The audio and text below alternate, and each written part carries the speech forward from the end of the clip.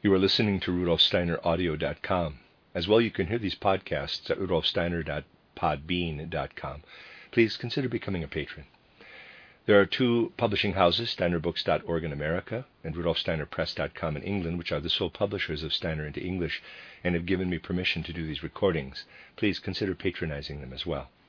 This is a reading of Collected Works, Volume 92 by Rudolf Steiner, the listener's notes of 16 lectures, entitled The Occult Truths of Myths and Legends, translated by Paul King. This is Lecture 9, given in Berlin on the 21st of October 1904, entitled The Legend of Siegfried. When we try to form a living picture of the emergence of the Nordic mythological world, the period before the first Christian century and thereafter is of particular importance. At that time, the northern regions of Europe were in a state of expectation. The event whose outworking was expected to spread over Europe, the descent of the Divine Father Spirit into a human physical being, was known to the initiates of the northern peoples. It was also foretold in the mysteries. In the ancient Druid mysteries of the north, similar initiations were performed as those among other peoples on the ascent at that time. But a difference needs to be highlighted between what was in preparation in the north and what was occurring in other regions. To get some idea of this for ourselves, we need to cast our gaze back to the emergence of the human races in the regions of the earth that were gradually becoming the habitations of people. It is only possible to speak of a physically habitable earth from the Lemurian root race onward. But this Lemurian period was preceded by an etheric earth to which the myths of paradise refer, as well as the mythologies of the various peoples of the northern and southern parts of the earth. They are what constitute the mysteries' treasures of wisdom. Schooling in the mysteries, depending on people's level of understanding, consisted of gradually revealing to them what the human soul was capable of absorbing and working on.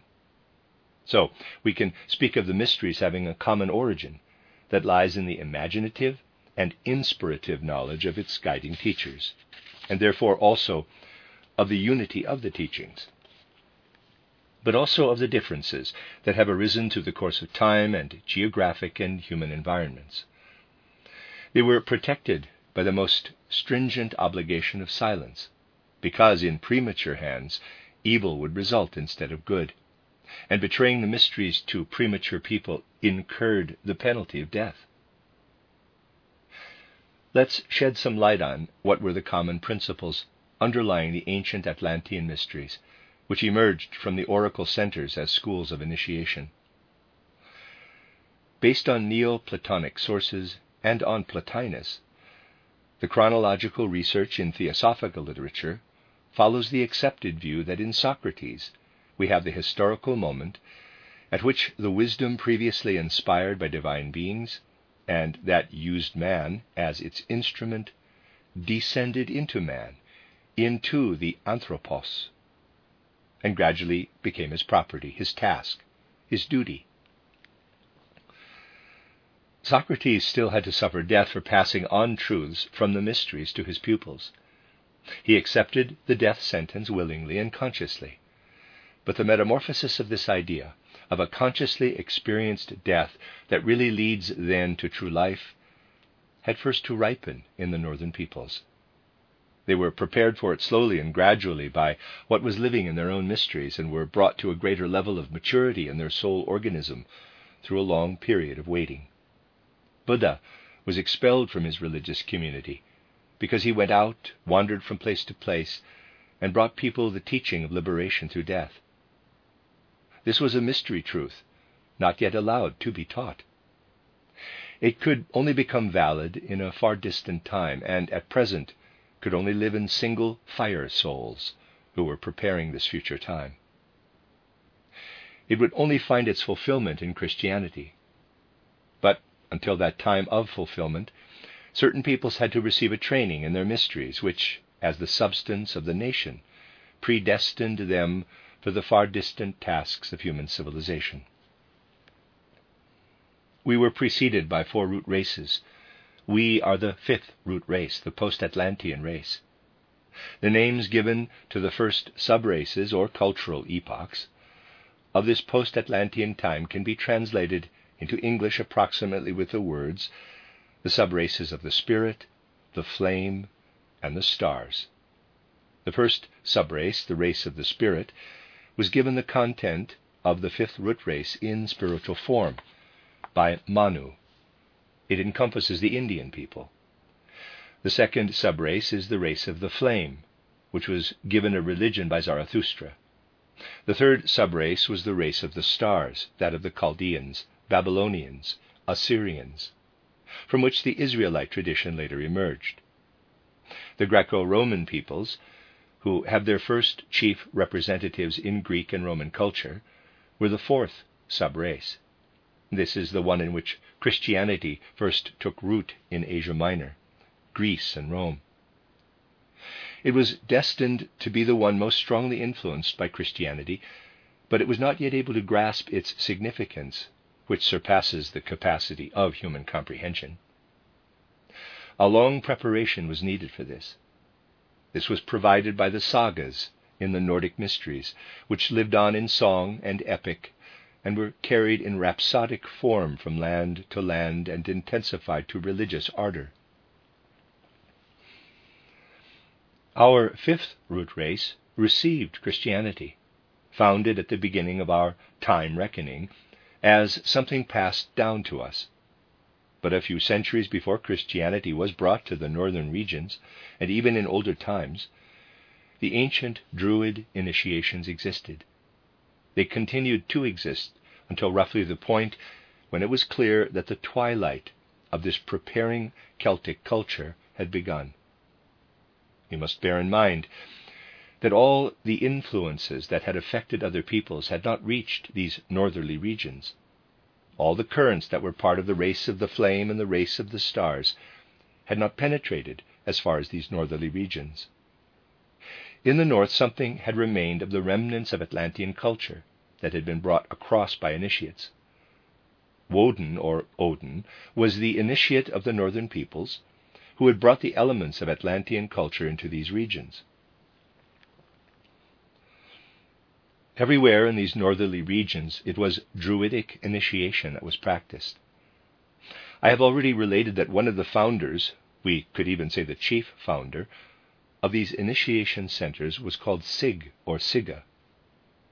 And something happened here in these northern regions that was similar to what happened later in Palestine at the founding of Christianity. Sig surrendered his body and gave it into the service of a high individuality. This is why the changed Sig was later called Odin.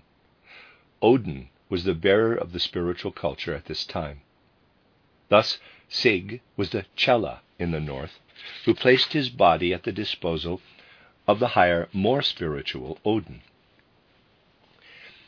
He lived on later as an initiated master. Sig is a very special case. After the beginning of Christianity, he could not start a movement in the way the Master Jesus had done. Sig has to lead this northern culture, which had established itself here, to its downfall. He is called upon to lead the northern peoples up to the point where Christianity reaches them from the south through the fourth sub-race of the fifth root race. The ancient Chela, Sig, is the one who must lead the northern peoples into their tragic doom. This is why he is also called Sigurd, which means, quote, the one who leads into the past, close quote. Urd, U-R-D, is the Norn of the past. Fried means the same as, quote, that which leads to peace, close quote. In other words, to death, to demise. This is preserved in the German word Friedhof, which is graveyard, that which is led to death. The same Chela, who had prepared the way for the great initiate, had to lead northern culture to its demise. Its spiritual content declines and is replaced by advancing Christianity. What I have just said was the content of a prophecy which was described in the later mysteries of the northern peoples in the following way. We have to be a people that is led to peace. This is what sounds out in the various mysteries of these northern peoples. The whole course of future events written in the texts from primordial times was proclaimed in the northern mysteries, and what later became the content of the, quote, Song of the Nibelungs, close quote, and the legend of Siegfried arose from these prophecies. The second part of the Song of the Nibelungs depicts the completion of the Nibelungs' karma. I need to mention a peculiarity that always occurs in a situation like this in the development of humanity. Before a new phase sets in, there has to be a brief repetition of the previous phase of development. This repetition of previous phases is particularly evident here in the north. It shows us how what had been occurring in the north since Lemurian and Atlantean times had to be overcome before these northern peoples would be sufficiently mature to develop themselves up to the Christianized fifth root race, the one in whom the sum total of northern culture's history lives, is the initiated Siegfried. So let's look briefly at the main points of the Siegfried saga. At the beginning we are presented with the life of three heroes, Gunther, Hagen, and Gisela, at the court of Worms. We then hear how the hero Siegfried woos Brunhild on Gunther's behalf. We hear that at the court in Worms, Siegfried is regarded as an exceptional personality, and indeed he is, for he is invulnerable. He has killed the possessors of the Nibelung's treasure hoard, has made his whole body hard as horn from his battle with the dragon, and has won the cloak of invisibility. So he has two attributes always evident in initiates of pre-Christian times. They are invulnerable and they are unrecognizable. They are invulnerable due to their initiation. In the Gospel it says, "There are three that bear witness, blood, water, and the Spirit." Blood and water have to be conquered. It was blood and water that made the initiate invulnerable in the times preceding Christianity, but these initiates always had a spot where they could be wounded. Achilles is the depiction of an initiate in earlier times. He was dipped in the river Styx and was vulnerable on his heel. Siegfried was dipped in the blood of the dragon and was vulnerable between his shoulder blades. An initiate can make his true nature unrecognizable because he possesses the cloak of invisibility. This makes the possessor of higher occult faculties imperceptible to the external world. The owners of the Nibelung treasure had these occult abilities. They originated from the Atlantean race, and it was especially the initiates of the Atlantean root race that had these capacities.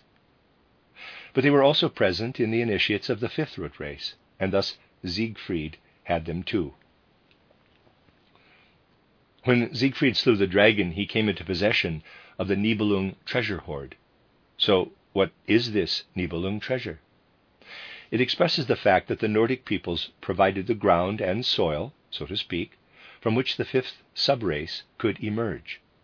The fifth subrace is also called the race of great discoveries and inventions, which conquers the whole physical plane and becomes great in possession of the external world. It ought to possess, on the one hand, and transform this possession into wisdom on the other. We should see in the Nibelung treasure nothing other than a linguistic mutation of the ancient word Niflheim, Nebelheim, the place of mists, from German Nebel, mist, and Heim, home. It is what was known in the north as the physical earth. The earth, at the moment it started to become physical.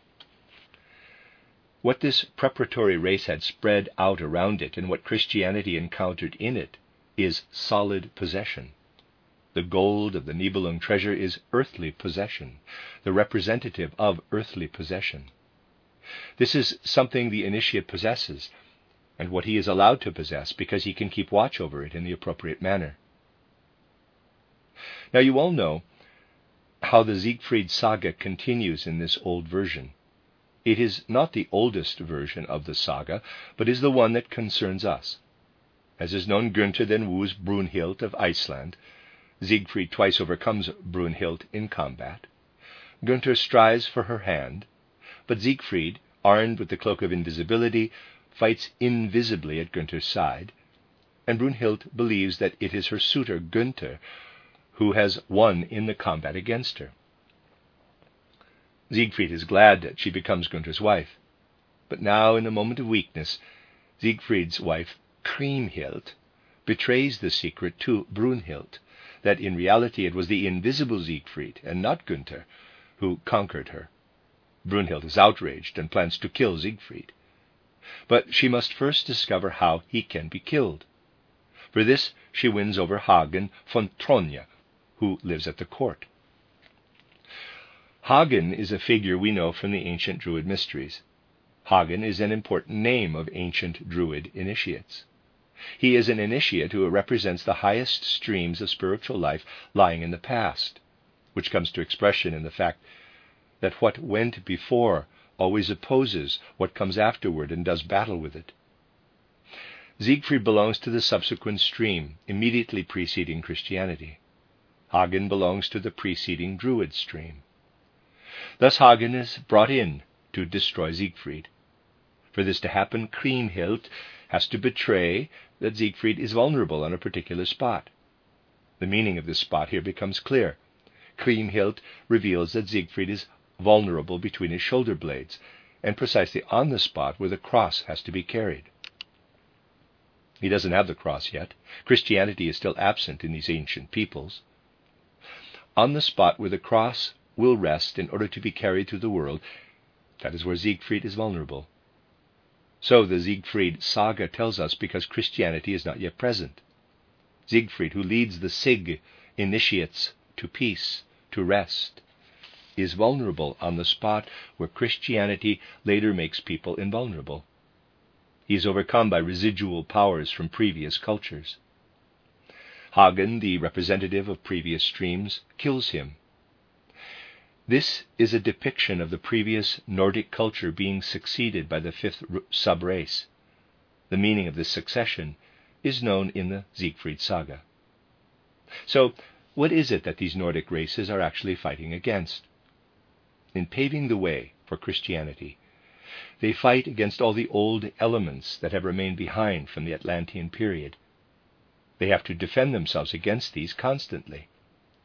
The soul of the Nordic peoples must defend itself against what still assaults it from the remnants of Atlantean culture. It is an earlier layer of culture that protrudes here into the fifth cultural epoch. But those who have remained behind in Atlantean culture are an impediment to further development and must be fought. Later battles are depicted in an older version of the Gudrun saga.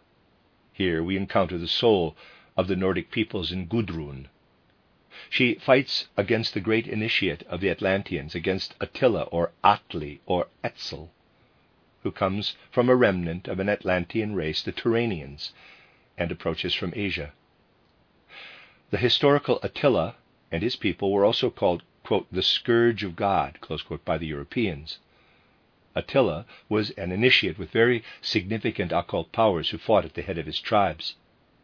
This is why it is right to say of the battles with the Huns that the hordes fought in the air. For anyone who knows and understands these things, it is clear what this is about. Attila didn't retreat from anything he encountered in Europe. He only retreated voluntarily from the Pope, the representative of Christianity, for he was fully aware that he could do nothing against the representative of Christianity. The Nordic peoples knew they had to defend themselves against influences from the East, but these were unable to harm Christianity. Now, the later Nibelung saga tells us that Kriemhild made a plan to take revenge on those who had killed Siegfried. She takes revenge in a way that connects her with Atlantean elements. She manages to recruit Attila's hordes. She becomes the wife of the Hun king, Attila. After the death of Siegfried, she had lived for a while at the Burgundian court. She had come into possession of the Nibelung hoard and had used it as a kind of benefactress. But her enemies, who originated in previous epochs and were represented in Hagen, sank the Nibelung treasure into the Rhine. Kriemhild kept to her plan of destroying her old Nordic enemies with the help of Attila.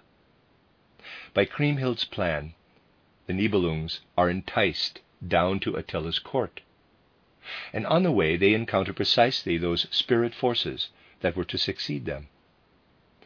At the Danube they meet Christianity in the form of Rüdiger von Bechlaren and his wife Gottlinda. Here is the dawning glow of Christianity, that which was to take the place of the cultures of the North European peoples. The Nibelungs meet their downfall. They are murdered at the Honig court. Although she gets her revenge, Kriemhild also meets her own downfall. And how does this happen? She, who is the transformed Gudrun, the folk soul of Nordic culture, associates herself with Atli Attila Etzel, the Atlantean, and takes revenge on the representatives of her own culture, who had killed an initiate. She herself dies. If you only look at the saga aesthetically, you will naturally ask, how is it that at the end Dietrich von Bern, Hildebrand, and all the other heroes, who belong to a layer that has already converted to Christianity, are introduced to the Hunnic court? After all, they are Christian heroes already. Christianity brings death to the old folk soul. It overcomes the old folk soul. This is not something that was inserted into the saga later on, but something that had lived as a prophecy in the mysteries long before the emergence of Christianity. These events were a theme in mystery initiation. It is not only initiation into the truths of the present that are part of mystery initiation, but also those of the past and the future. An apocalyptic element was always a part of it.